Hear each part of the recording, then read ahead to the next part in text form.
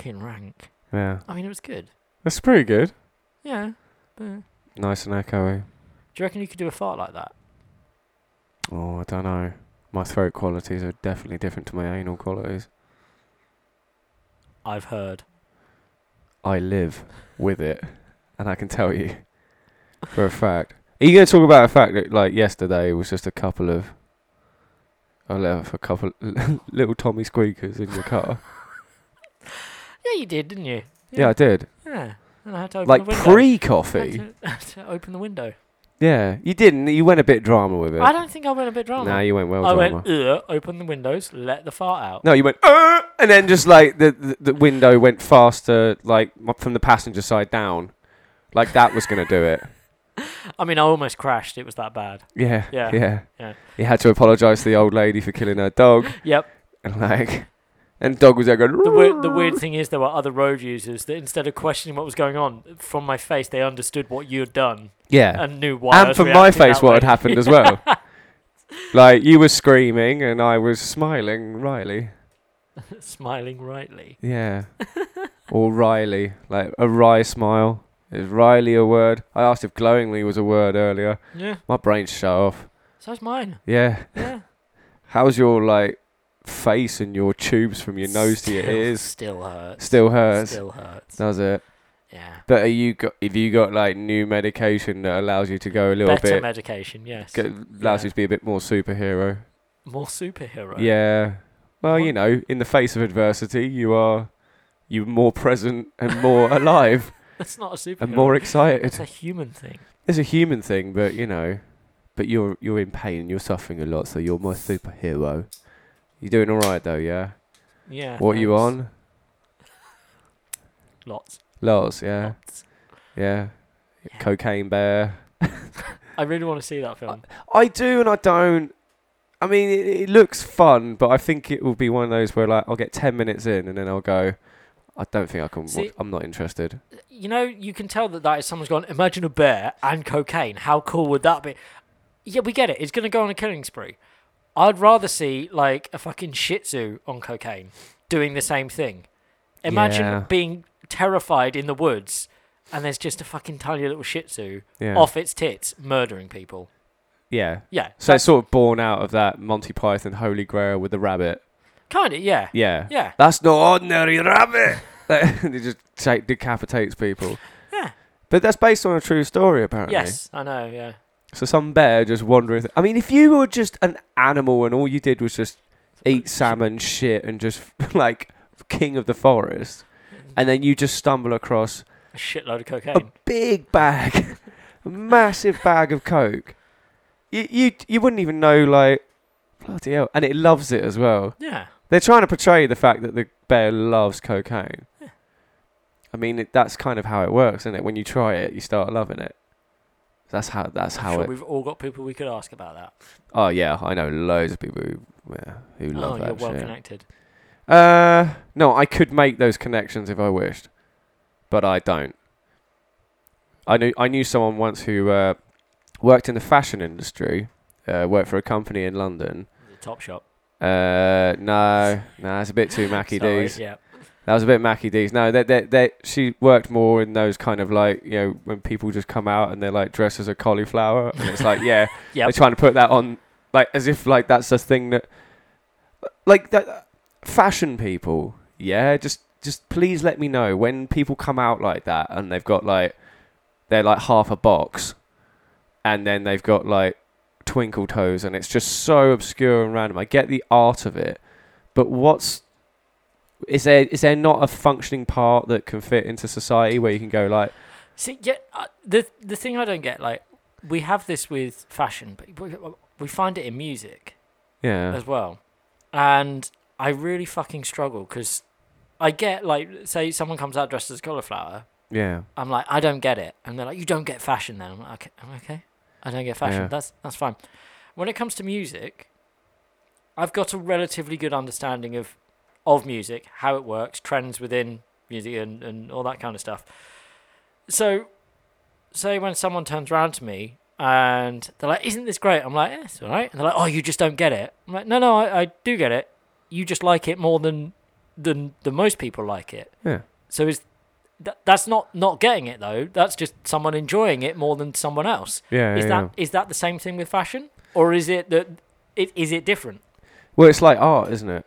It's the same sort of thing. It's like you just don't get it. It's not just a red circle in the middle of a white wall. By the way, I'll talk about it in a sec. But like, so with that idea of like fashion and people going like, no, you just don't get it. It's like, well, no, surely my eyes are pretty open to the fact. And if I look at the environment and the culture of what's going on, I get why people are watching it or looking at it or admiring it or observing it. But I'm just saying, you're not going to get in your best cauliflower to go down the offie to get 20 Benson and Hedges, couple of cans of Tennant, and hope that Doctors is on, or you catch Doctors by the time you come back from the corner shop. Oh yeah, really? Oh, I'd love to see it though.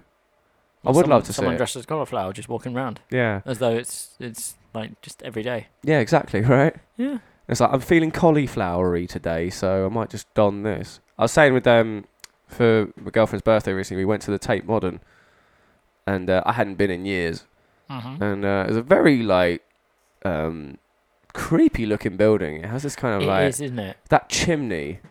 There's something about, like, that sort of industrial style chimney that just, like, I don't know, puts the willies in you. I was about to say the willies, yeah.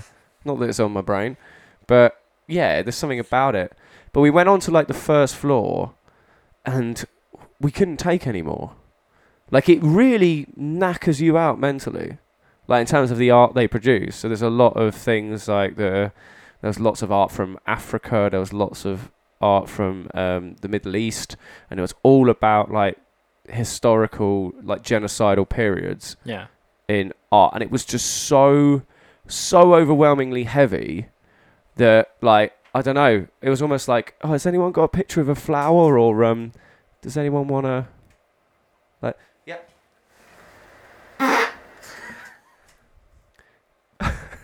Right. So, You eating your own shit there? Oh, I've just added extra herbs and spices.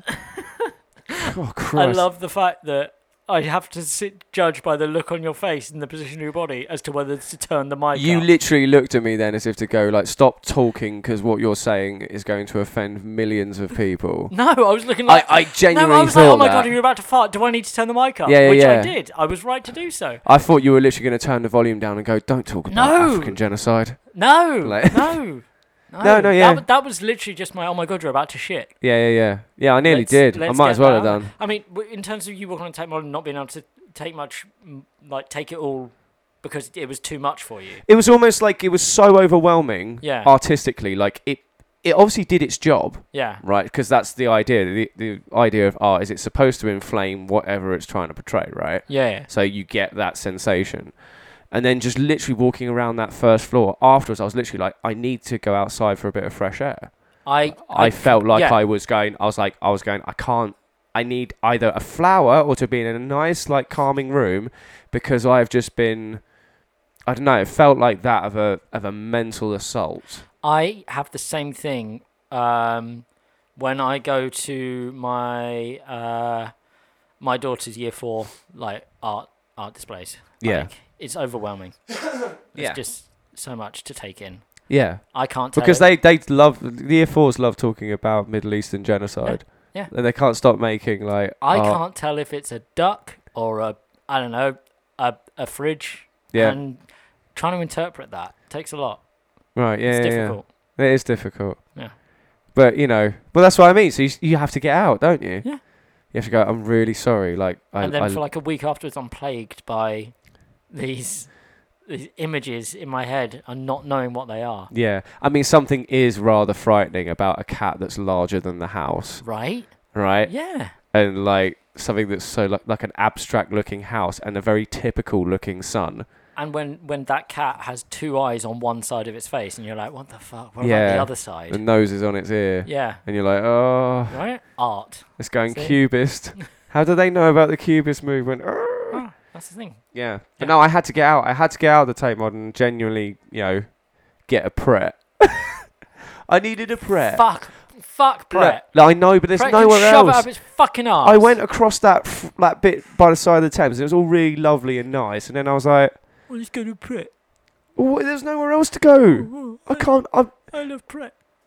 I don't. Oh yeah, you're right. I should have gone to the Dorchester. Like, I can't afford that shit. And the only thing that was nearby was a Pret a manga, right?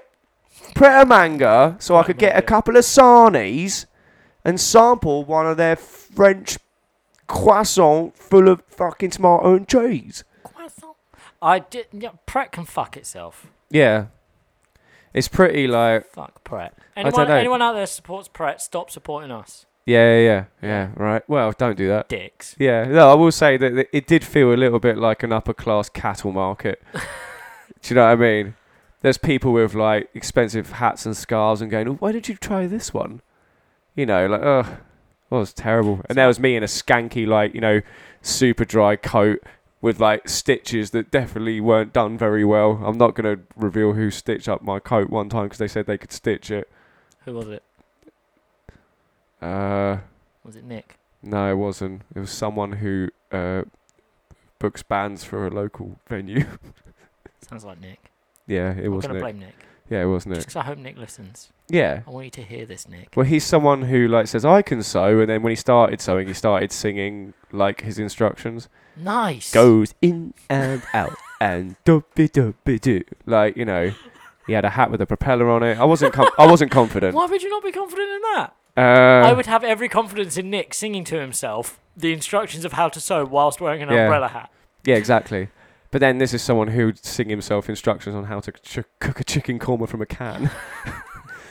And you twist the lid and you put it all in a pan and then sit for a bit. No, you've done it wrong because you got to put it in a pan and then you got to wait the 10 seconds while it's as it comes out. Yeah. It comes out as one solid mass. This is the song he'd sing. Wait, hang on. If you're gonna. I got a piano for you, so right. I'll say this is our friend like trying to cook a chicken korma from a can, and the fact he needs to sing this to make sure that he goes and gets it right. I'm in my kitchen. Take 5 steps to the cupboard. Open it up. Find the chicken korma in a can. No, that's bleach. Put it back. I'll go again. Where is the can? No, that's another form of bleach. I've got to be careful because I had my stomach pumped last time. There is the can of chicken korma. I find a 2-minute ready to make rice. Tear 2 inches from the top. Squeeze the packet like Uncle Ben would. Here we go. Here's a tin opener. I'm opening korma. Twist and twist. Twist and twist, my wrist is aching, but I want my chicken korma right now, yeah.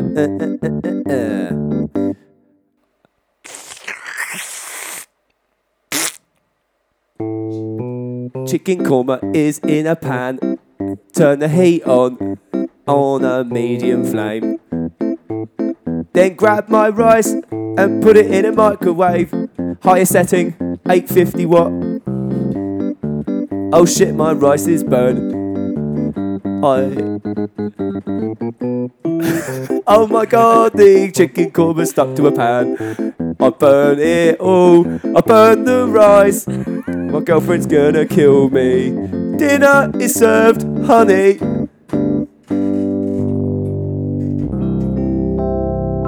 Next time you can do dinner, sweetheart. That was beautiful. Yeah, wasn't it just? Yeah. Anyway, you can't cook. Oh. That's my point on that. How the fuck did it get from that?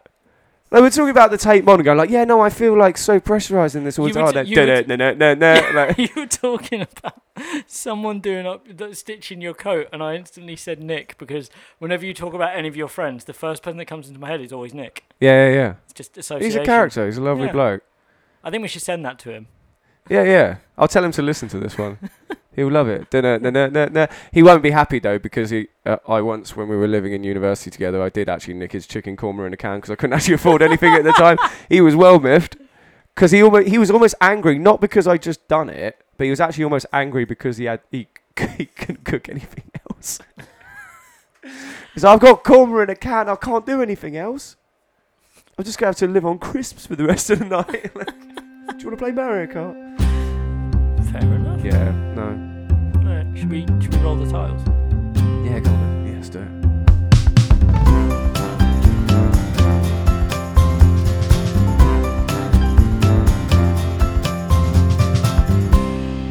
We're back on? Yeah. Right, okay, cool. Yeah. Wow. You can tell how wacky this podcast is. We don't know what's going to happen. We never know what we're going to do. We're so wacky. I saw an advert for a podcast and it was literally like, 2 guys, they just sit and talk shit with each other and they don't know what they're doing. And I was like, oh, fuck, that's just me and James. It's bad. It's just us. But it's bad. But it's like, it's one of those ones when we sit there and write like the Facebook posts and things like that, I'm always like, I don't know what else to say. If I'm being honest, I'll just go, here's some more shit, enjoy it. Yeah. But even that comes across as being like, we're shit. No, we are shit. Like we're shit. Like we're doing it tongue in cheek. Like, oh no, yeah, we're shit, not. But are we? Like, no, we are. We are like we're just chatting. But then that's the whole premise of podcasts. That's why everybody wants to do one. Because hey, it's just 2 guys chatting about absolute nonsense. What did you do this week? Oh, really boring. What did you do this week? Boring. Well, tune in next week. Make sure you subscribe. Yeah. Oh. When was the last time we asked people to subscribe? Can you subscribe? Yeah. Is that how it works? Yeah, you can subscribe to us on Spotify. Yeah. And Anchor. See, it's almost annoying me Google that we're even Apple, talking about it like this. I don't know. Yeah. That's it. Like, it's one of those ones where we just put it up and go, if you enjoy it, well done you. Yeah, I mean, more fool you in certain respects. Yeah, I mean, I'm not proud. But yeah, when someone's like, you do a podcast, I'm like, yeah. Yeah. And it's really weird because I sound like a wank. I don't get me wrong. I am happy to be chatting to you, and I'm glad we've got this format, right? Yeah. It's a nice thing for us. It's almost for us, right? Let's be real. Yeah. Like it's just nice to sit down and talk shit. Oh, if you enjoy this, I'm so grateful. But it is for us. We are chatting, just having a conversation. If someone finds it interesting, fine. No, that's true. But like every time I say to somebody, like, yeah, no, so what are you doing Saturdays? Like, yeah, I've got a gig and I'm doing a podcast in the afternoon. And I feel like you almost sigh when you say podcast, don't you? It's like, it's a dirty word. Yeah, it's a dirty word. Like you've got some form of value to your time. I'll just be like, I've got an important meeting. Yeah. Thanks. What are you discussing? I've got to run a few errands. Yeah. Not sure. What other words can we use for podcasts? I mean, there's probably like podcasts are becoming more and more popular, but at the same point, they're getting more and more opposition. Yeah, and there's too many. It's how but I mean, that's how it works. Something becomes popular, people will oppose it. And I mean, do it themselves. A lot of people I know don't like podcasts because most of the time it's just like we've said, 2 guys talking shit, and talking shit ends up talking opinion. Like last week, we got quite political, and I'm sure there's someone out there that will disagree with what we were saying. Yeah. So then we've just become that. Or they don't want to hear it. Yeah. Like, you got to be aware of that as well. Like, I mean, the thing is, for an average listener, if you go, what would you rather listen to? A podcast of 2 blokes chatting shit, or would you want to go and talk with your mate because they're your mate and you have more trust? You're right, mate. I just shit myself a bit. You have more trust in your mate because you've developed that friendship and you know you're going to get more valuable conversation than listening to 2 fucks you have no connection with. Oh, God. Please keep listening. I think I've just completely destroyed us. No, you haven't. You've just explained every introvert's worst nightmare. Yeah. Why would we want to go and talk to people? Oh, so this is for all the introverts out there. No, I'm just... He can't cook chicken korma. No, but I mean, like... I don't like talking to people. Yeah. I do this because you asked me to. and You're welcome. Well, yeah. Might as well. Well, it's funny because And let's be honest, they're all born out of the COVID isolation period, aren't they? Yeah. They took a massive surge because we couldn't do anything apart from talk to each other online. Yeah, online. Ooh, you know. And now that we are back out in the world and that we're all ill, we're not thinking, oh, I'd love to hear some people, because people have got loud since we've come out. People have got loud since we've come back out of isolation. Yeah. It's like a child, like, that's just screaming after they've been like... Have you seen the episode of Rick and Morty, season 2, where they go and try and find other planets, and one of them, they're like, oh, it's perfect, and then the sun rises, and the sun is just a screaming face. It's just... like that. That's what these podcasts are. Yeah. We've been in, like, our own echo chambers for about a year, and then suddenly it's like we've got a year plus the year we're in to just get it all out. Do you know what I mean? Going like, oh my god!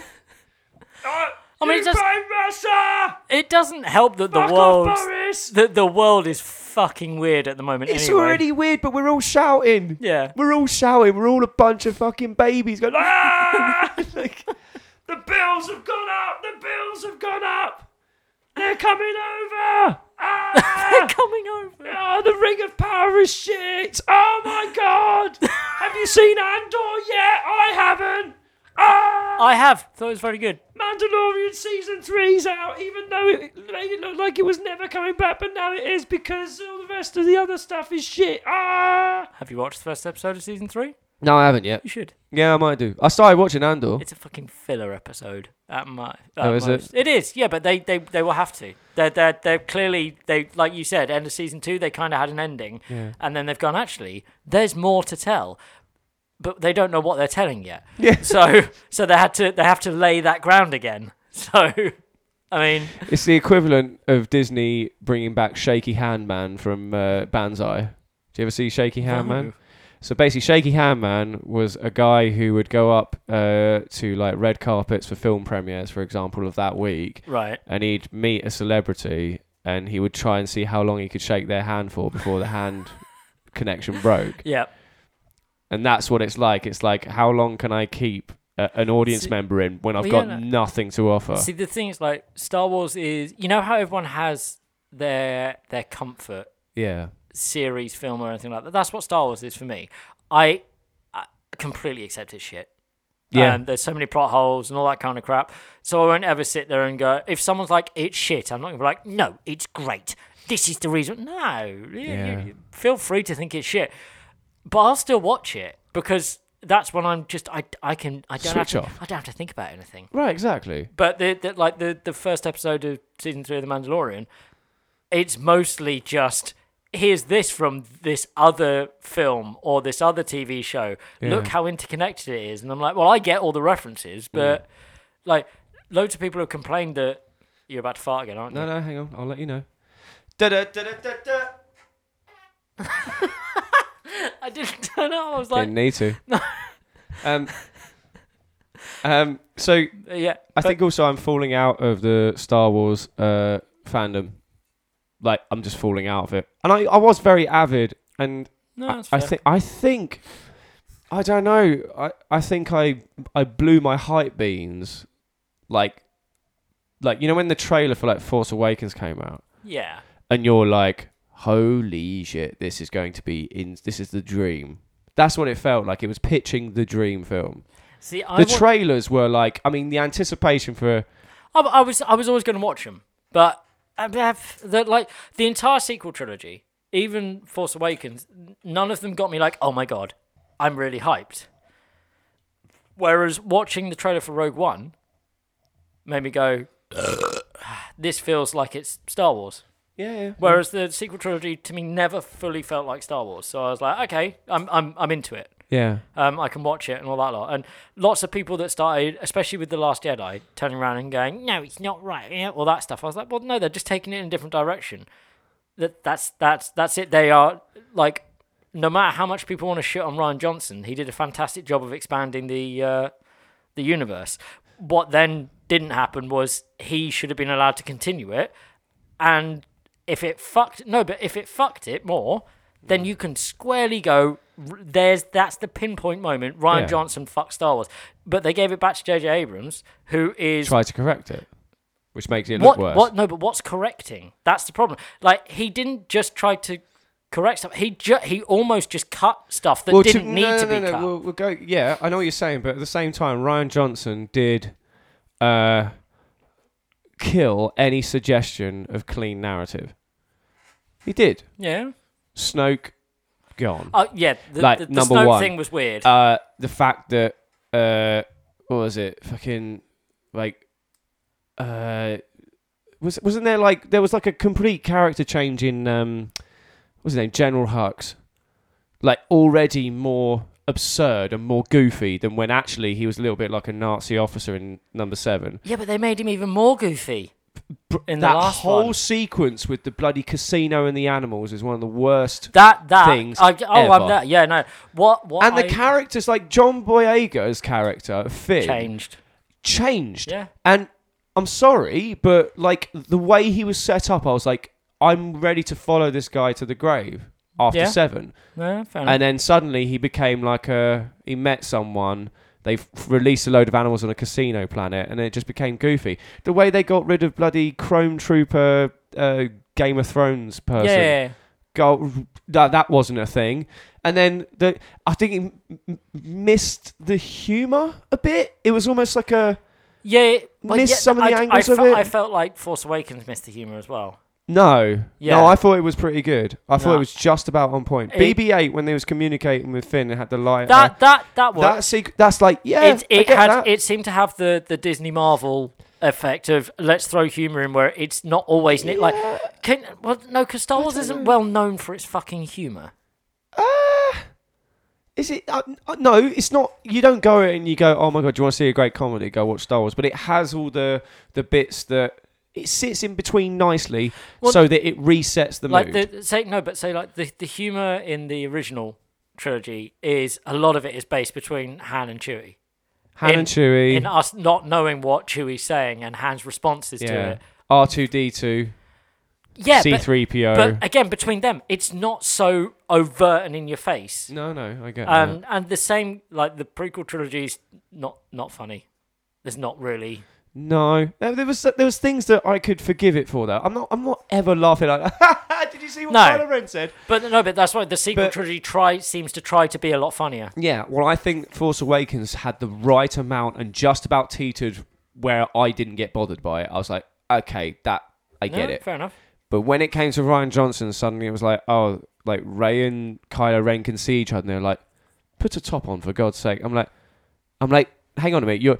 What you did there is you just went with a completely new concept you're bringing with the Star Wars universe, and you come in with a joke. You let the concept settle first, and then you can start doing jokes maybe later. Do you see what I'm saying? Yeah. It's like Rey sitting there cross-legged and floating because she can, and sitting there, and then suddenly she just goes, "My back's hurting," and it's like, bloody hell, you're floating and you're cracking a joke. Like, give me a chance to adjust with whatever mad Mary Sue action you've got going on there, please. That's all I'm saying. What is it with the whole Mary Sue thing? Because she has no progression or arc in her character to justify her powers. As a narrative telling. It's not about the character of what she is and who she's supposed to be. Did Luke? Yes, he fell. He fell first and suffered. Rey didn't suffer at all. She conquers everything. She is completely. She doesn't have the arc of suffering and then becomes heroic. Did she win her first fight with Kylo Ren through circumstance or through skill? Did she injure herself? Did she lose a hand? Did she come from? She has no. Did she win through skill or circumstance? Simple question. Circumstance. Okay. And then the training that happens with Luke, how long does that go on for? Not very long. How do you know?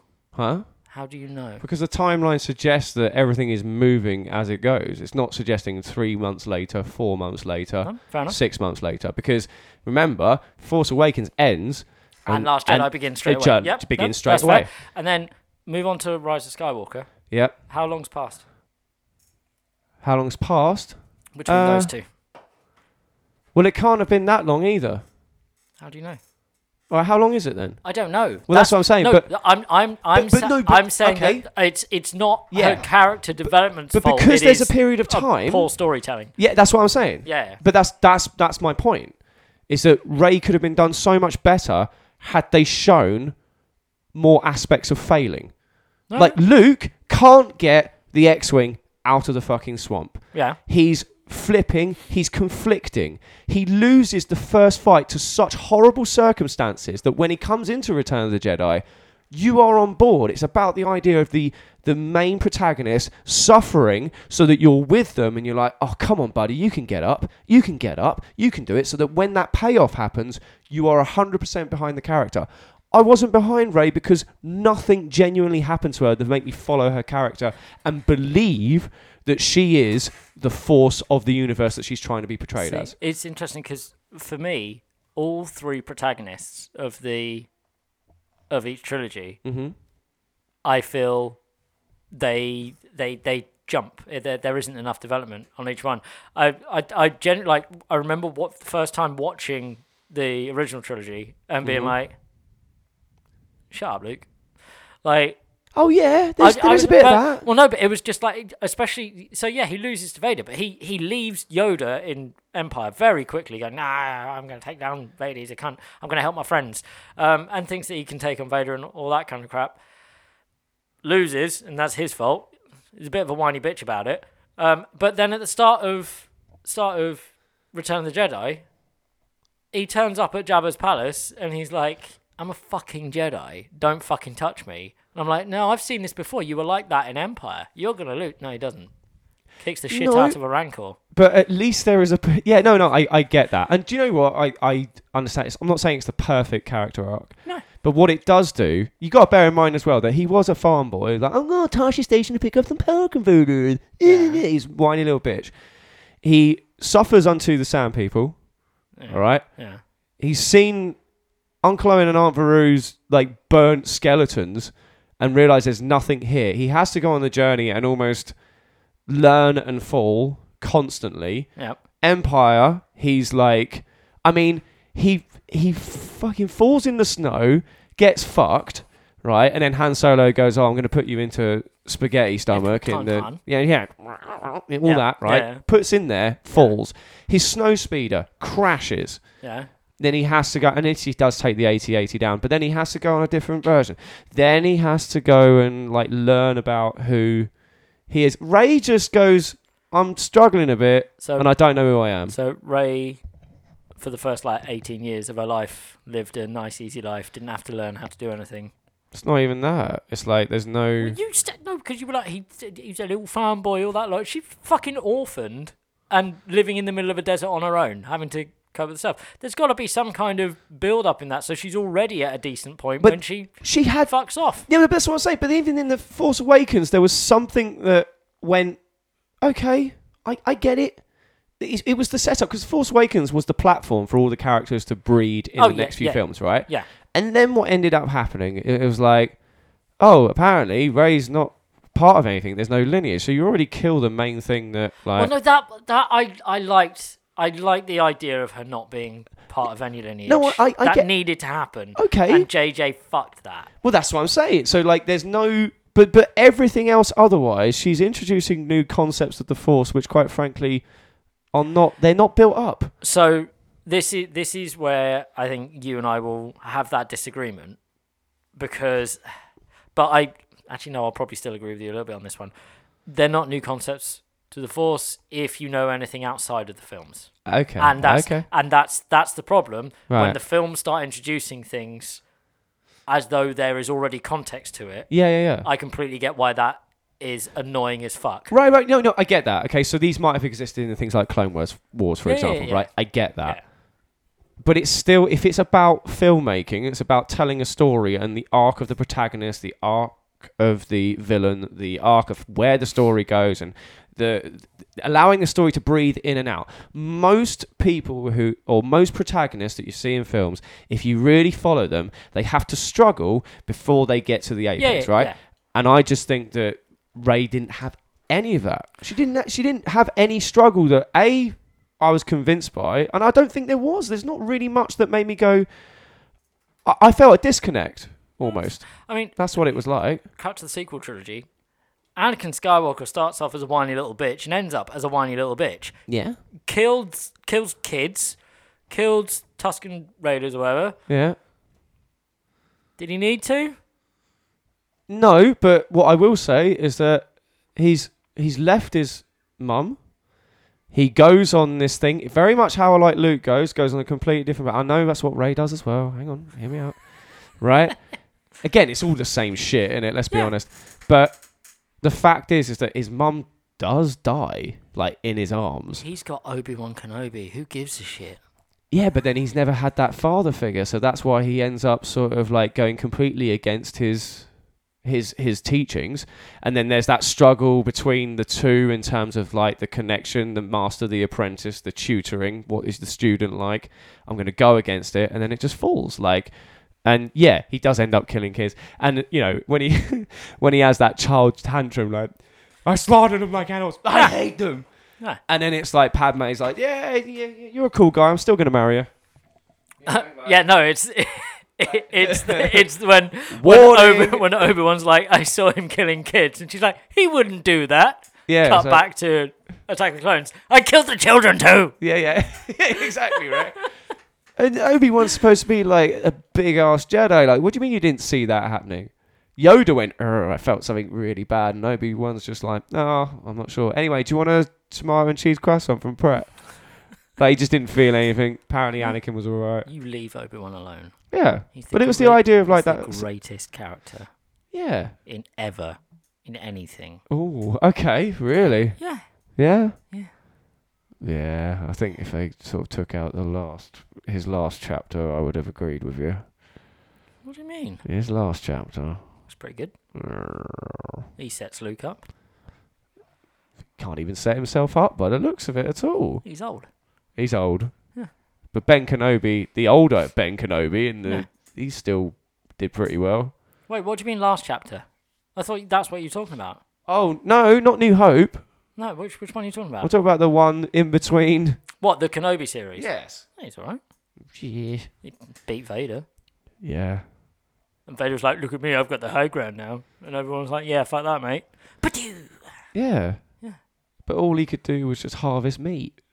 Yeah, so. And nick it. Yeah. And then suddenly he's lifting boulders. No, not suddenly. Like, both me and Danny were like, got to episode 3 or 4 and we're like, bored, come on.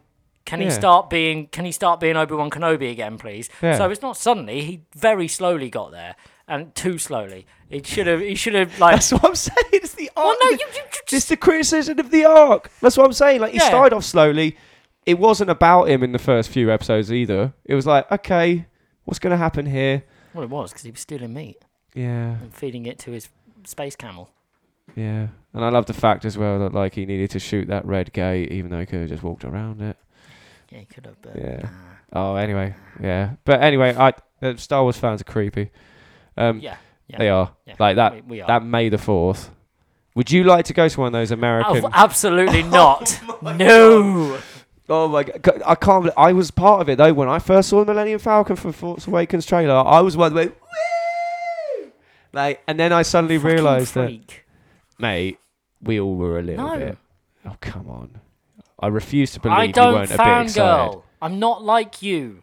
You don't fan... No. God, no wonder. No, you literally... We've had this discussion before. You're like, what would you do if you met Hans Zimmer? I'd be like, all right, how's it going? That must be quite... That's a bit upsetting, isn't it? Why? I feel quite sad that you don't get any sort of excitement out of anything. No, I do. I just don't go, woo! Yeah, about but to get that emotion, at least once. No, I do.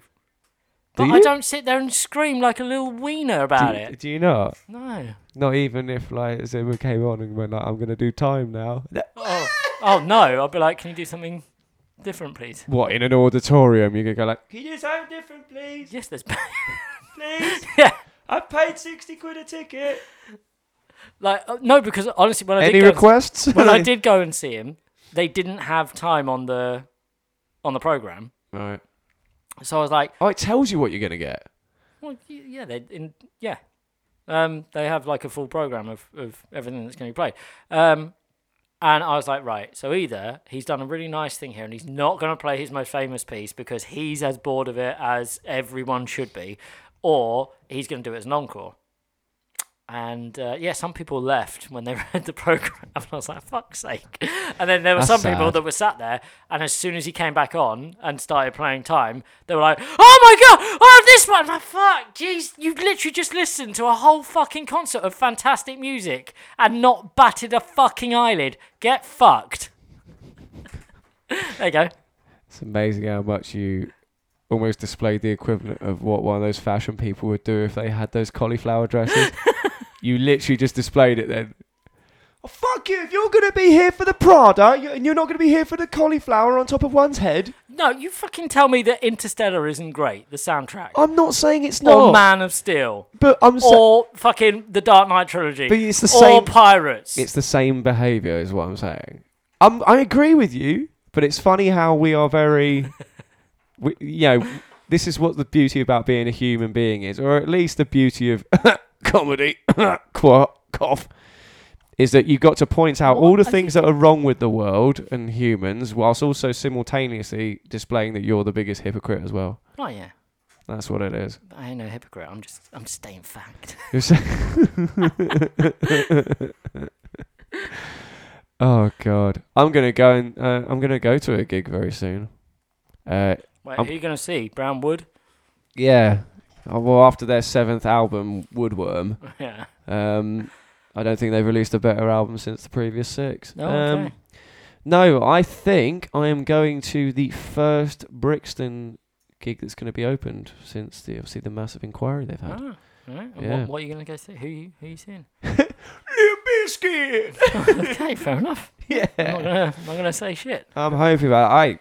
I don't care. I don't care. Do you remember I had that chat with you yesterday about the fact that I need to change my... Oh, and you slagged off like every single band that ever existed. Yeah, I know. You were like, my band's better. No, I never said that. Yeah, you were I've like, never my said band's my band's better than better. any band that has ever existed. No, what I've done is I've used words to probably convey that message. That's all I have. I've never said my band's better. I've just very manipulatively used words where I've just suggested it. No, I've just been like, I've been unfair on some people and some bands and stuff like that, right? And I realised that... Could you give us a sample of what you said? I don't know. I mean, I still hold the idea I don't like shorts. Okay. In bands, and I don't like static, just when people playing there or doing shredding solos over Blink-182 numbers or getting a cordless mic and screaming Summer of '69 into one's face. I mean... I will make an exception, but... Bear in mind, we're gonna play a gig together this year. Yeah, I know. A one-off gig. Yeah. And I'm just taking notes of how I need to be dressed and how I need to act on the stage. Hey, all I'm saying is just don't... No, drummers can wear shorts. You're behind the kit. I think drummers But your kit's shorts. like it's made from, like, Smith's toy store. It's like, is that small?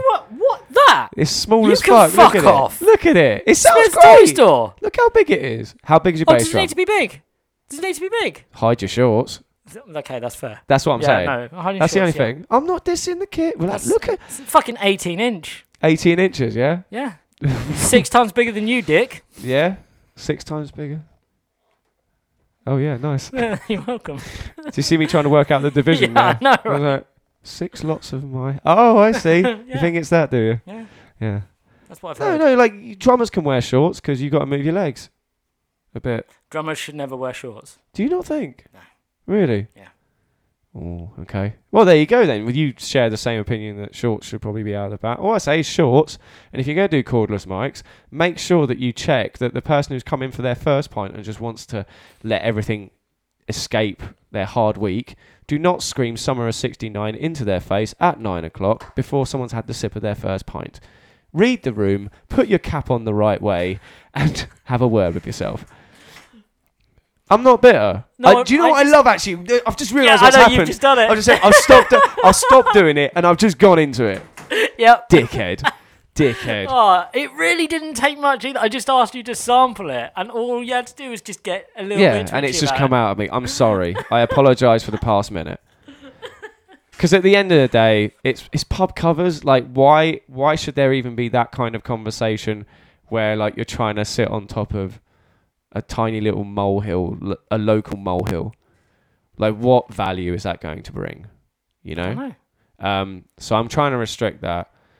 And also... Yeah, the sound's gone weird. It sounds gone It's done weird. like a... But obviously when... Yeah. I think... Oh, hang on. So I'm just going to do a little bit of a tweak. I want to see if this works. Because it's gone very echoey in our ears. But it is no longer echoey? Yeah, that's better. Maybe. Yeah, we good? Yeah, cool. I think so. Where was I? That was violent. Yeah. Oh, it smells. What? Did you just say that? What? I swear you went ventriloquist dummy then, just going, it smells. No, I said it. Oh, you did? I did say it smells. It smells. Couldn't even see it. Hello. Her name's Graham. Yeah. Are we recording? Yeah. Oh, Christ. Right, cut this bit out. No. All right. So, I'm trying to, like, I'm a lot more, like... You're not dissing bands anymore? I'm trying not to, because I realise it's about as pathetic as anything else to try and have these opinions about other bands, which, quite frankly, it's just a pub covers band. It's there to function, and it's a tiny little molehill in comparison to the mountains that exist in music, right? So why try and be a king of a molehill? What's the point? Just relax. Let everyone do their thing. That's cool. You're doing that? Fine. Cool. Just fine. And I'm trying to do the same thing with music in general. So with Limp Bizkit, I know everything about them that's shit. I get it. Yeah. But I just want to fucking rock and donk out, and they've still got the right people, and yeah. Like, I mean, that's like when I come and see you guys, I love the energy and enthusiasm that three of you put into it. Yeah. And then there's you. Yeah, exactly. But I will never say that because that's really dicky of me. It is, yeah. Like, it'd be really shit of me to walk up to, like, the rest of the band and be like, you guys are great, and then just look you up and down and walk away. Like, you could do that, though. But what I would say is I'll go like, oh, you know, well, what do you do, mate? Yeah? I play the drums. Yeah, exactly. You play the drums. Yeah. With your 18-incher. You know, like... Yeah, you know, doing all that. But this is what I'm saying, like, hang on. What? No. Am I doing what? Yeah. Yeah. You know, Jewish folk music. That's what I play. That's what you play, don't you? 100% play Jewish folk music. Yeah, exactly. No, like, but I'm trying to be, like, sort of, like, nice about it. And I saw Limp Bizkit do a live thing. And do you know how they sort of dress up now? Like, you remember, like... Yeah, I saw Fred Durst dressed as a twat. Yeah, dressed as a dad. Yeah. That's what he's doing. He has a boiler suit, and he's got a blonde moustache and blonde long hair, twisted back cap, and apparently, I'll clarify this when I see them, but apparently there's just an armchair in the middle of the stage that he just sits there and he has a can of beer. Fantastic. I love the fact they're very settled into the fact that they are the new dad rock. Whereas Metallica are trying to pretend that they're not dad rock. They're trying to pretend they're not dad rock, and they are so dad rock now that it gets a little bit like, oh, Jesus, dude, like, relax. You know, you can't do it anymore. I mean, not saying pack it in, because, hey, you do what you need to do. People still love you. People still love your music, but, I don't know. There should be an armchair on that stage. That's all I'm saying. Well, I heard a fact yesterday that apparently, this was back in the 90s, Status Quo tried suing Radio 1 because Radio 1 didn't play their new single. Yeah. And Radio 1 turned around and went, yeah, it's because it doesn't fit our demographic. And I'll be like, it's a bit up your own arse to sue a radio station for not playing your track. Oh, mate, Francis Rossi, who's frontman of Status Quo. Yeah. Dad loves Status Quo. He loved them like back in the day before they became rockin' all over the world. Yeah. And they were just a straight up like rock band, blues fast rock band, right? Yeah. And they had a good job. They had a really good pulse. So very much like AC/DC, they had that kind of like dun dun dun. Yeah. Like, you know, proper rock and roll. And they went to see them I think in the early 2000s. So this is when Rick Parfitt was still alive, Francis Rossi and whatnot. And Dad got really drunk with his friends, and he was like right down the front, and everyone was there just doing whatever, but he was jumping about, and apparently he kept asking them to play a specific B-side. like about 10 times through 3 songs. Yes. He went, blah, blah, blah, blah. And it got to a point where by the 10th time he'd said it after the 3rd song, Francis Rossi told him to fuck off. Right? Yeah. No. Fuck off, you cunt. Like that. Or something like that. I mean, you'd probably say it better than me, but so yeah. That's funny as fuck. It doesn't seem like he would. It seems like he'd sue Radio 1. Yeah, completely different vibe in terms of band. But I went to go see Elbow, like, shit, it must have been like 12 years ago. I would have seen them about the same time. Yeah. Would they been on the Build a Rocket Boys? Yeah, it was on that one. Yeah. Yeah. What, O2? No, I saw them in Nottingham. Oh, right, because on that tour, I saw them twice in one weekend, Coachella and the O2. Nice. So we would have seen the same show. Yeah, go on. And there was a guy right at the front that kept shouting, "Play Starlings! Play Starlings!" over and he kept doing it throughout. And Guy Garvey kept, instead of being like a dickhead to him about it, it was just like, just wait. You, sir, wait. It will happen. Don't worry. You wait. And he did this all the way through. And he got like right near to the end of the track, and he went, the song. And he was like, right, now, guys, we've got someone in the audience that has been desperately asking for a song. And he looked the guy in the eyes and went, nope. Stuck 2 fingers up and they started another song. Brilliant. I was like, I think that's quite a cool way of handling it. Guy Garvey's good. Yeah, I really like him. I'm if there's one thing I'm saying, I'm not the biggest fan of Elbow's music, but one thing I do appreciate when he plays live is it does feel like he has this sort of frontman performance that's a little bit like a pub local. Yeah. Like he's had a few drinks, he stumbles about a bit, but he'll tell you his story through his music, and he'll have you listening. I think Elbow are one of the bands where I can say I think they craft their music really well. Yeah, they know what they do. Like and I think a lot of musicians do this. When you listen to music, you deconstruct it straight away. Yeah. And I'm always fascinated by how music is made, how it's pieced together. So when you hear me complaining about a piece of music, it's generally because someone's gone, this is so fucking intricate and amazing. And I'm like, it's really not. It's bread and butter. It's a nice enough song, but please don't sit there and make it out to be something that's not. Something like Build a Rocket Boys as a track. First listening, you're like, relatively simple idea here. And then you listen to the harmonies properly, and you go like, fuck, these harmonies are genius. They're really well crafted. They sit there and they just subtly rise and fall so well. And his vocal line over the top just works. It's generally not a song that I would sit there and go, I really like this kind of music. But the way they built that track, fucking love it. Well, then that's composition, isn't it? Yeah. It's the idea of taking it from one small thing and then making it grow as the music goes on. Yeah.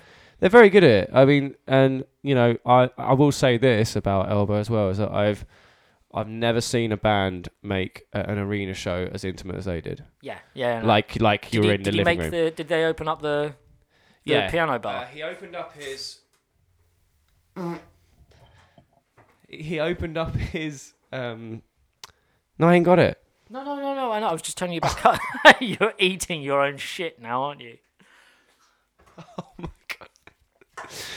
You know, like, when you get the chicken... do you remember they used to, like, there was a point where, like, shaking chicken in a bag... Yeah. Oh, and then you open it and it smells like sick. That's just what happened there. That's your fart. I've just shook my chicken. Did you ever have that with popcorn as well? You know, the microwave popcorn? Oh, yeah. As you open it, and you're like, ooh, steam! And all the steam hits you in the face, and you're like, ugh! Oh, yeah. Yeah. Popcorn smells right. Yeah, but anyway, like, the Elbow, they had that intimate thing where obviously they had the piano in the centre of the arena, and then everyone was around it. And again, like, they know what they're doing. They're very good at, like, just creating that intimate atmosphere. But also, Guy Garvey is very much like... my impression of him is like he has like the stance of someone who's begging. Yes. Like he walks around the stage. Yeah, he does that with his arm a lot. Yeah, he has and his hands like always out like he's waiting for change. Yeah. And he's got the microphone. He's like, duh, duh, and he's smiling. He's doing, that's kind of cool. That's someone who's comfortable about what they're good at doing. Yeah. You know. But yeah, like I don't know. What was how do we get to this? I don't know. You said something about wanting to sleep with Guy Garvey, so. Oh yeah, dad rock and just like. Oh yeah. General, like Metallica are finished. There's a lot of They are finished. Okay. They're finished. Like Megadeth are finished as well. There's a lot of like sad. I looked at like Reading Festival lineup and I was like, I actually looked at it and went, this is the best lineup they've come up with, and it's still not good. I mean, it depends what music you enjoy. Yeah. Doesn't it? Like all that. Yes, I know. But all it's showing is that the times are changing away from what. Oh, getting old and in an armchair. No. It's more like because of the way everything works, but music works in a very cyclical manner anyway. We're on a rotation that is not part of where the heights that you enjoy of music. But also habits and the way that concerts are changing is also a thing. But they're gonna like if you look at, say, go back 15 years. Yeah. Going to gigs. Then go back another 15 years. They were different. Go back another 15 years. They were different. They will constantly evolve and change. I think it's changed probably more. I'm noticing more significant change now, though, than, let's say, because you're still in the 90s, and compared to the 70s and 80s, you still had the basics. In the 70s and 80s? I've seen them. I've grown up on them, like listening to them and watching them. Okay, fair enough. But like the idea is that it's still the band, what they do, and crowd energy with the exclusion of certain technological advances. That's what I'm saying. Heads up, your fart's made its way over here. Has it? Yeah. It's good, isn't it? You enjoying that, mate? Like I described yesterday, for someone who you won't have to eat lunch now. Yeah, for someone who doesn't eat meat, it's a very meaty fart. Yeah, exactly. Because I'm working on my own meat. That's what I'm saying. Like that is what it is. Dick. Huh? What? On what? I said sucking your own dick. No. Working your own meat. It's my own meat it's coming out of. Gross. Yeah. Well, you asked. You asked, you get. It's fair. Yeah. Well, I'm saying, like, you know, technological advancement and what is definitely apparent. I know I'm going to go into that typical thing of like phones. Everyone's got their phone at a gig. Yeah, they do. And there's a sense of narcolepsy. It's like quite narcoleptic, like the whole kind of gig process now. It doesn't feel like there's that for you. Yeah, I get that. For people that are there, that's how they like to enjoy it now. Yeah, I just miss people having energy. Oh, you miss? Yeah, I do. I'm more tied to the idea. Is it more just that you miss people having the energy that you experienced? It's a different type of energy. You're saying it's not a saturated effect. You're saying it's not mildly saturated. No. I'm just questioning what you're saying. I'm not trying to say it's the other way. I'm not saying it definitely is. I'm just questioning it. Yeah, I think so with a lot of bands that like have a lot of energy in their music, right? Yeah. Often that's reciprocated by the crowd's movement and energy. Yeah. So that feeding back, right? So I just think that there's almost less. I feel like there's less of it. You can find it in some circumstances still, but the way you can find crowd energy is often from from bands that sort of encourage that energy anyway. So like heavy metal bands making circle pits and mosh pits and things like that, right? Yeah. But even they've sort of died down a little bit. You know, like there's just something that's like, I don't know. Well, I mean, so there's a saturation. I think it's more saturated now, I feel, than it was, let's say, in any other decade of music. Right. That's all I think. But I can't really articulate it. No, I get it. I mean, if you look at live performances, and let's take every 20, 30 years on it, go back to the 20s with live music, someone would say that the feeling in the crowd was electric. There was this feeling, and everyone was sat down at tables watching a band. Cut to the 50s, you got Elvis, and if you use the same electric kind of description, people would have seats, but they'd be screaming, they'd be shouting, all that lot. Cut to the 70s and the 90s, I think it actually 70s all the way through to late 90s stayed very similar. Yeah. That's the bit that you're talking about. And now we've gone on another 20 years. Yeah. And it's different. Yes, and it is. That's how I would describe. I think what you experience and what you know, it's just part of the longest reign of that type of the format of gig. Yeah, and it's changing and it will keep changing. Go ahead another 20 years, it'll be something different. Everyone will be on fucking flying cars. I don't know. So have you never had this thing that I've had where you're more discouraged from going to see a gig than you have been previous? No. you've not even thought about the idea of, like, I'm not sure if the fucking idea of going to a gig terrifies me anyway. Yeah, and always has. Always has. I hate the idea of being in the middle of a crowd. I still go to gigs. Yeah. And I do enjoy myself in them. Maybe I'm oversaturated in how many times I've been to gigs, because I went to so many. Well, yeah, that's like, probably what it is. That's well. Like, I'm not a specialist with gigs. No, in comparison to you, you know what you're talking about. All I'm pointing out is what I have observed, and you look, and like I said, looking at history, it changes. Yeah. And it will change. And I think if we try, like, you will get bands that will be able to keep that feeling. Yeah. Because, of course. Because, like, say, I went to fucking that Postmodern Jukebox gig. Yeah. Ages ago, and we spoke about it. But that was a sit down, listen to the music, kind of jazz style gig, and yet you knew the audience were enjoying it. And I think it's at the end of the day, it's more the enjoyment the audience gets out of it. Yeah. One of the things. So if say you go to a fucking Lewis Capaldi gig, I've seen loads of videos from people at Lewis Capaldi gigs recently, and they're all so bought into him as a person, as well as him as a musician, which you don't get that sometimes with, if you go back to 70s to 90s in terms of the style. It's, you're not buying into the person, you are buying into the brand of the art and the artist and all that lot, and you're more, there's a package that comes with it. You're more caring about the musician, if that makes sense, not the person. Whereas I think now, especially with solo artists, you have to have a whole load of baggage to actually get anywhere. Like, everyone's going mental for Capaldi at the moment because he's a fun-loving guy, but he suffers from Tourette's. He had a Tourette's attack in the middle of a stadium gig a couple of weeks ago, but still carried on and all that kind of crap. And everyone's going for it with him. And everyone was enjoying that gig, and they were there, they were part of it, and all that lot. But that's completely different to looking at some of the gigs that you'd be talking about. Yeah. I think so. But then, I don't know. I saw, like, Eminem and Marilyn Manson, they surely have the same kind of... Do they not have this? Is that not the same mechanics? Do they open up in the same way? Is there that kind? Because, say, maybe not Eminem, but Marilyn Manson. Marilyn Manson is the character. It's the act. Yes, I get that. So, but and is Lewis Capaldi the same thing? No, because it's one. Well, that's the thing. Is he an actor? Is he and so that's but when you go to see, if you go to see Marilyn Manson, you're buying into the act. Right. Right. When you go to see Lewis Capaldi, you don't know if you're buying into an act or you're buying into the real person. Sure, you buy into. Well, actually, no. Eminem arguably is Marshall Mathers, isn't it? Yeah. So it is the alias. Yep.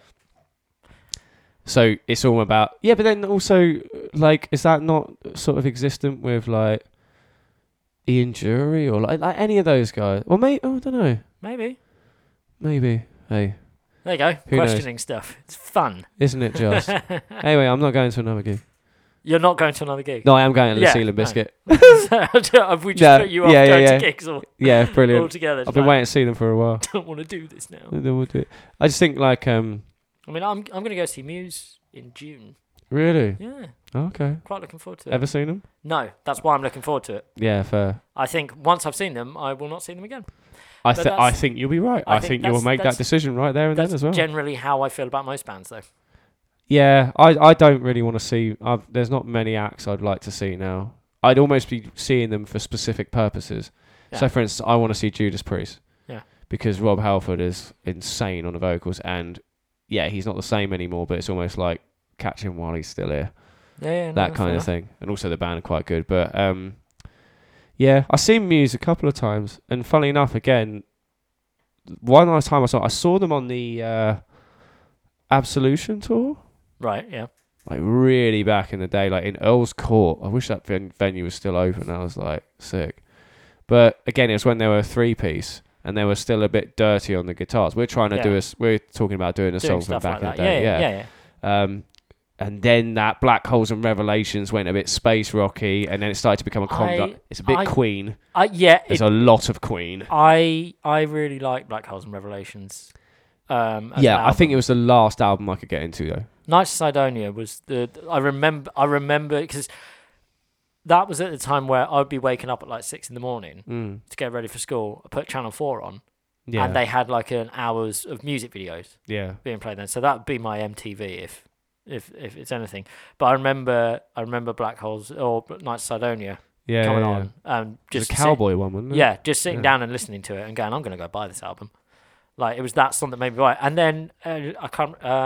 It's not Supermassive Black Hole because that's the wank one. I don't like that one. I now can't remember the name of the song, but Map of the Problematic. Yeah, that's my fucking favourite. It's one of my favourites because do you know what it reminded me of? It reminded me of Metroid Prime. It just had a real feel of like Metroid Prime in the ice level. Yeah. It had that kind of glacier style kind of piano. I would love to do that song at some point, but I'd never do it live because I don't think it would come across. No. It's difficult. Yeah. And the thing is, though, is that I was really into it as well. Like, I really liked the album, but I knew very quickly with where it was going that this will probably be the last album I'm into. Yeah, because the next one had Uprising on it, didn't it? And that's when they got commercial. Yeah, very Queen, but they were suddenly a lot more popular within the mainstream. If that makes sense. Because that song didn't die. I remember that song came out just before I went to uni. And it was still there by the time I was finishing first year. And do you know what? Actually, their styles of songwriting changed as well for me. Yeah. So, like, I quite like the fact that what they were talking about in, like, Absolution period wasn't all about political conspiracy. Yeah.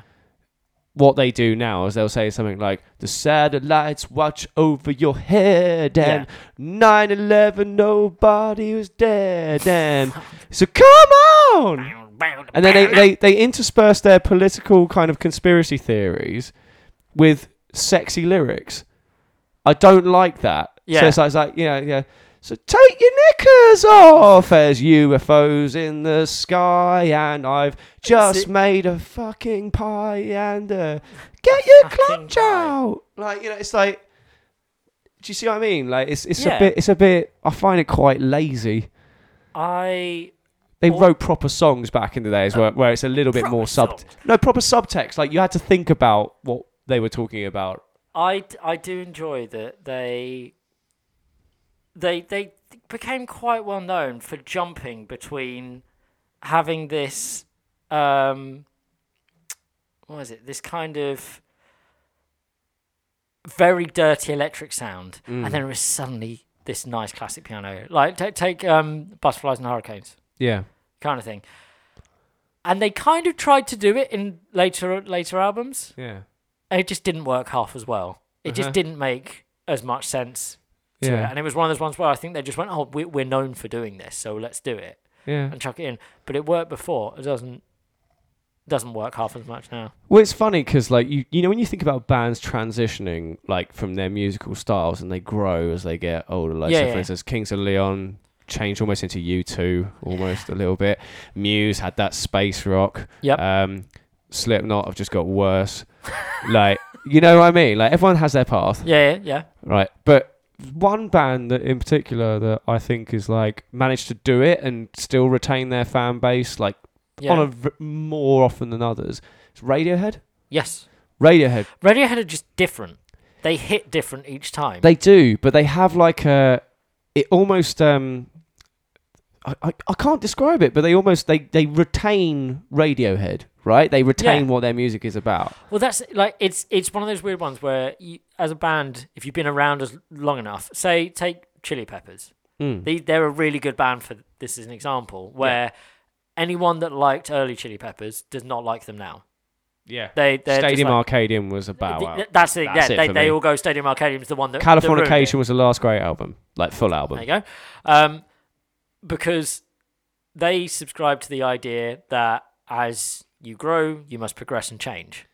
Whereas if you take other bands, and I can't think of any off the top of my head here, so I could be wrong here, but there will be other bands that will subscribe to don't change.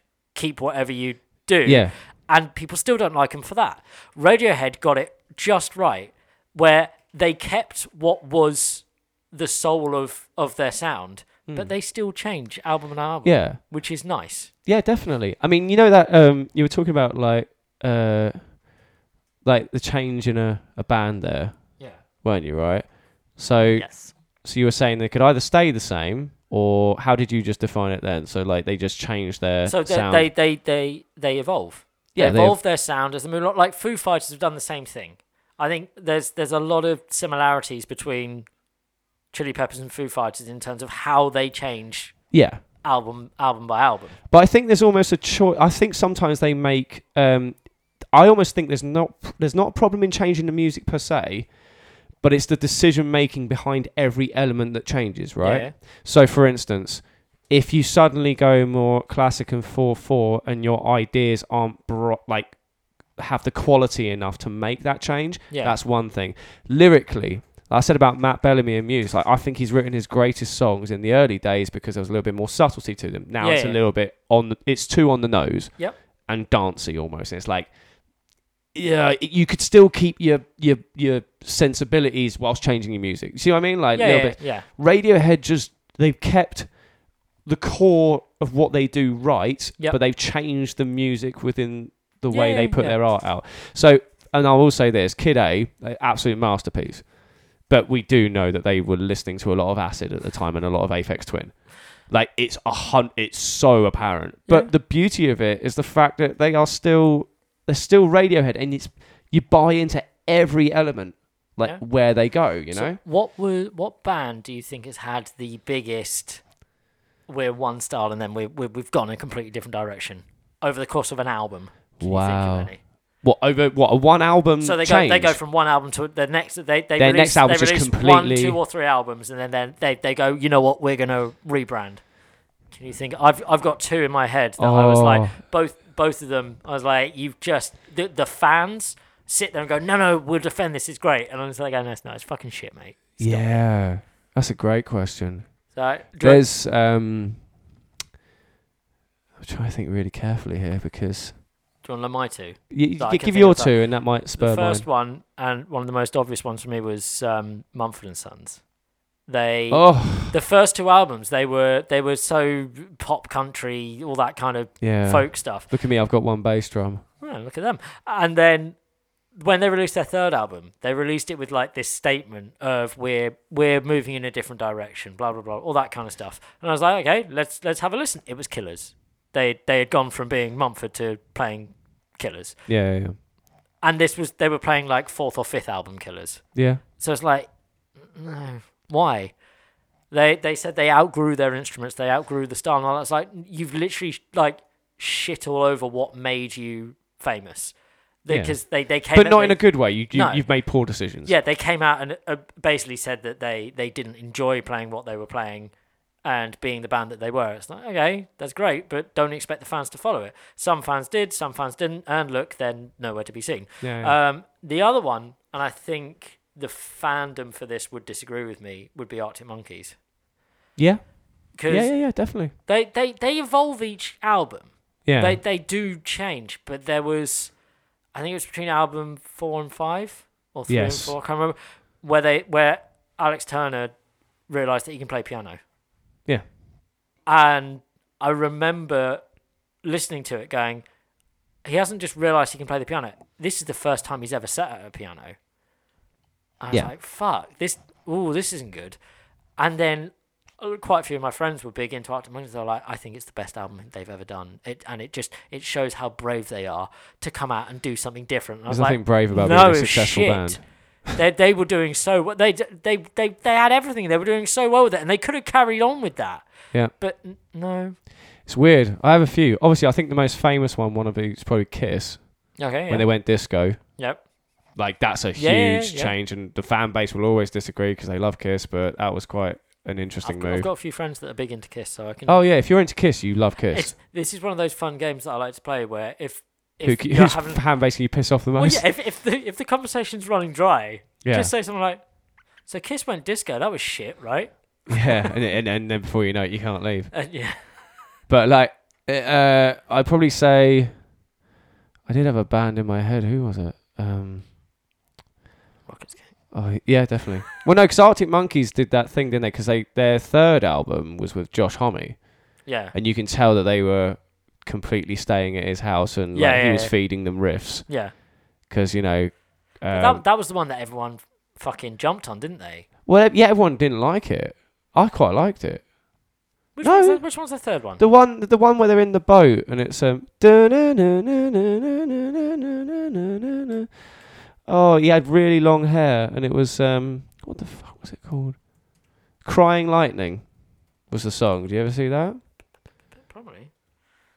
You are crying lightning, and how you hate the rainy days on icky afternoons. 1, 2, 3. Was AM the third one? No. No, that the fourth No, one. you missed out an album. Yeah, I did, didn't I? Favorite Worst Nightmare. Oh, that was no, the second. That's the second. The one in between is type Crying Lightning. Hang on. Whatever album that was. Hang on. You might want to listen to that if you haven't heard it. Yeah. I'm just missing a fucking album. Produced by Josh Homme. And literally, that's kind of how it went. I'd say probably the Queens of the Stone Age album, actually, the one we did with Mark Ronson, was quite a... I fucking love that one. Don't say nasty things about it. I don't know. I fucking love it. Yeah. It's good. There's no darkness to it. We want the darkness of Josh Homme. No. Yeah, that's it. Good. That's it. It's good. Just follow Mark Ronson. Why are you listening to Queens of Stone Age? You might as well do that. Oh, can't no. Right, the intro to Feet Don't Fail Me. It's a fucking beautiful intro. Not as good as Like Clockwork.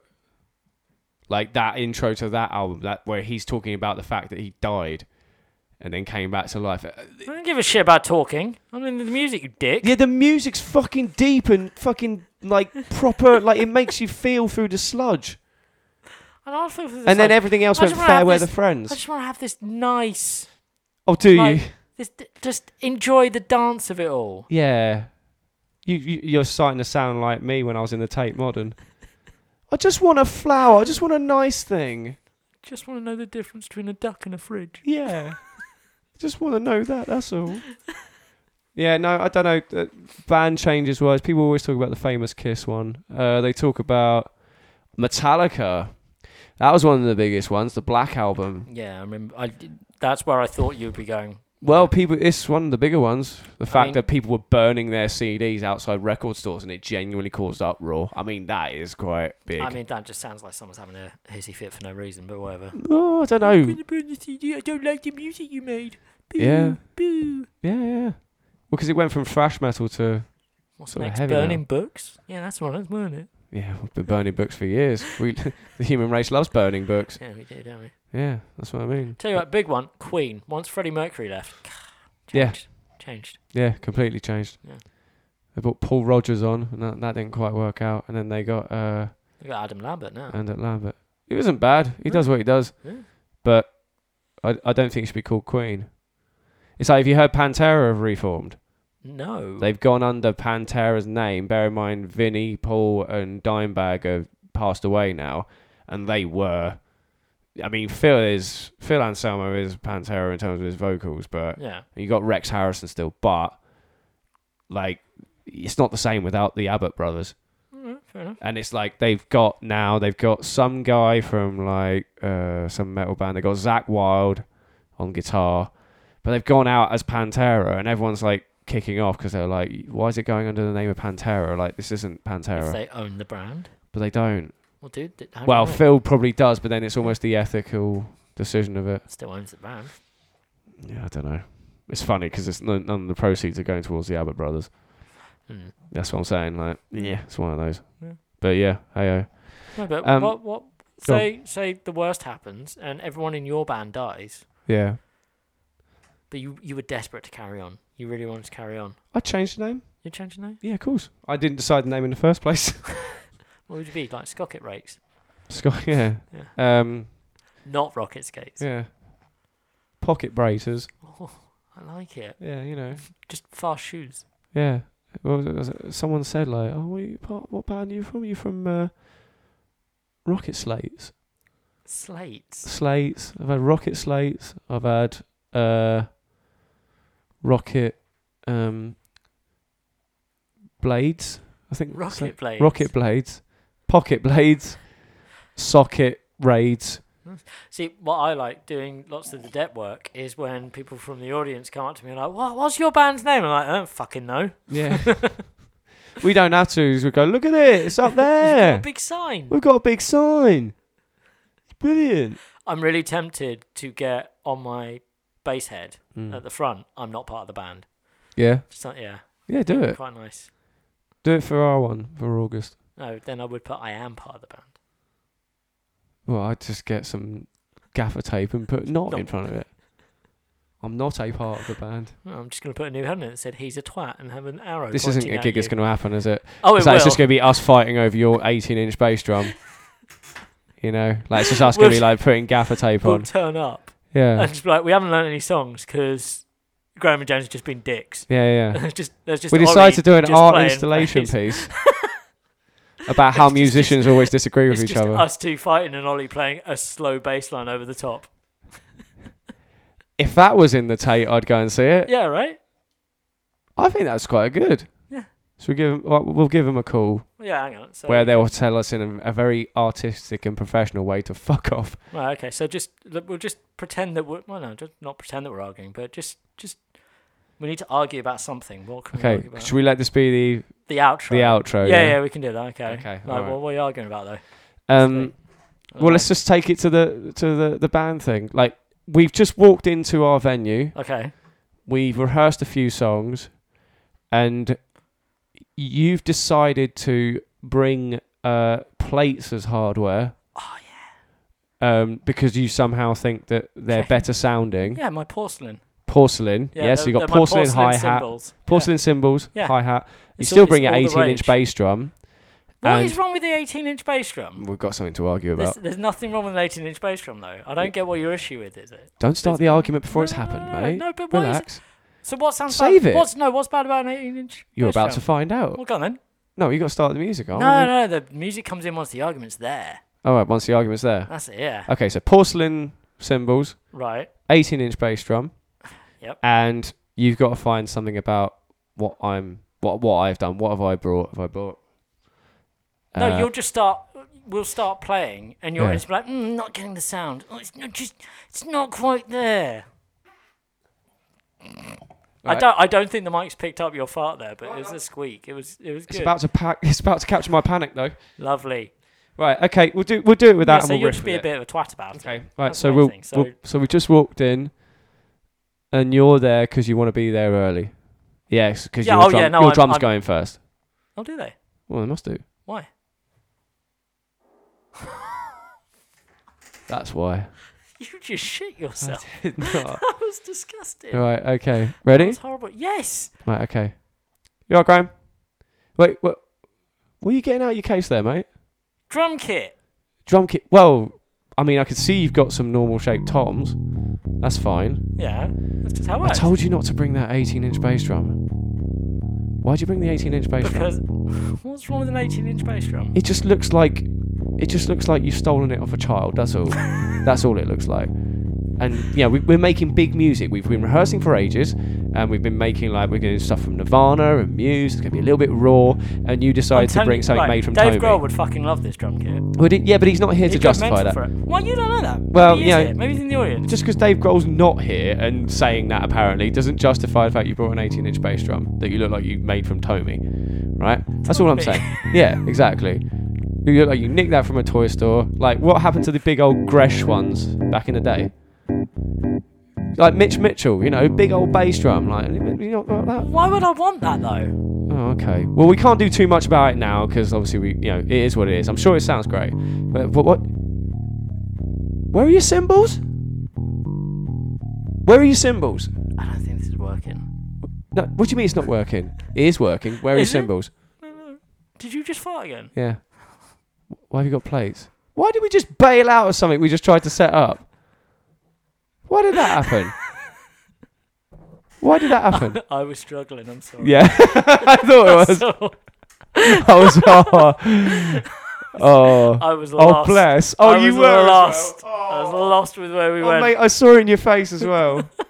I almost felt bad. I was like, yeah, no, we'll play with the porcelain, mate. I can see the tears rolling, don't worry. I was trying to work... No, because I was like, none of this would actually get me. Like, I wouldn't get riled up. I'd find it funny if I brought porcelain...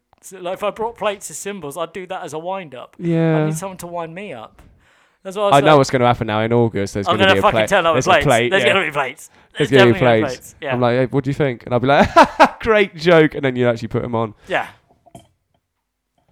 Right, I think that's enough. Yeah, we're enough. No, we haven't. No, we're fine. We're fine. We're good.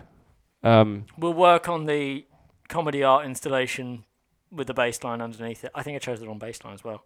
Should have been more jazzy. Well, it's how Ollie would play it. I can imagine him playing that, yeah. Yeah, I think. Yeah, anyway, tune in next time for the Fantastic Art Installation. Graham and James have a disagreement. How much do you need to shit yourself right now? I can't work it out, let's put it that way. Oh, okay.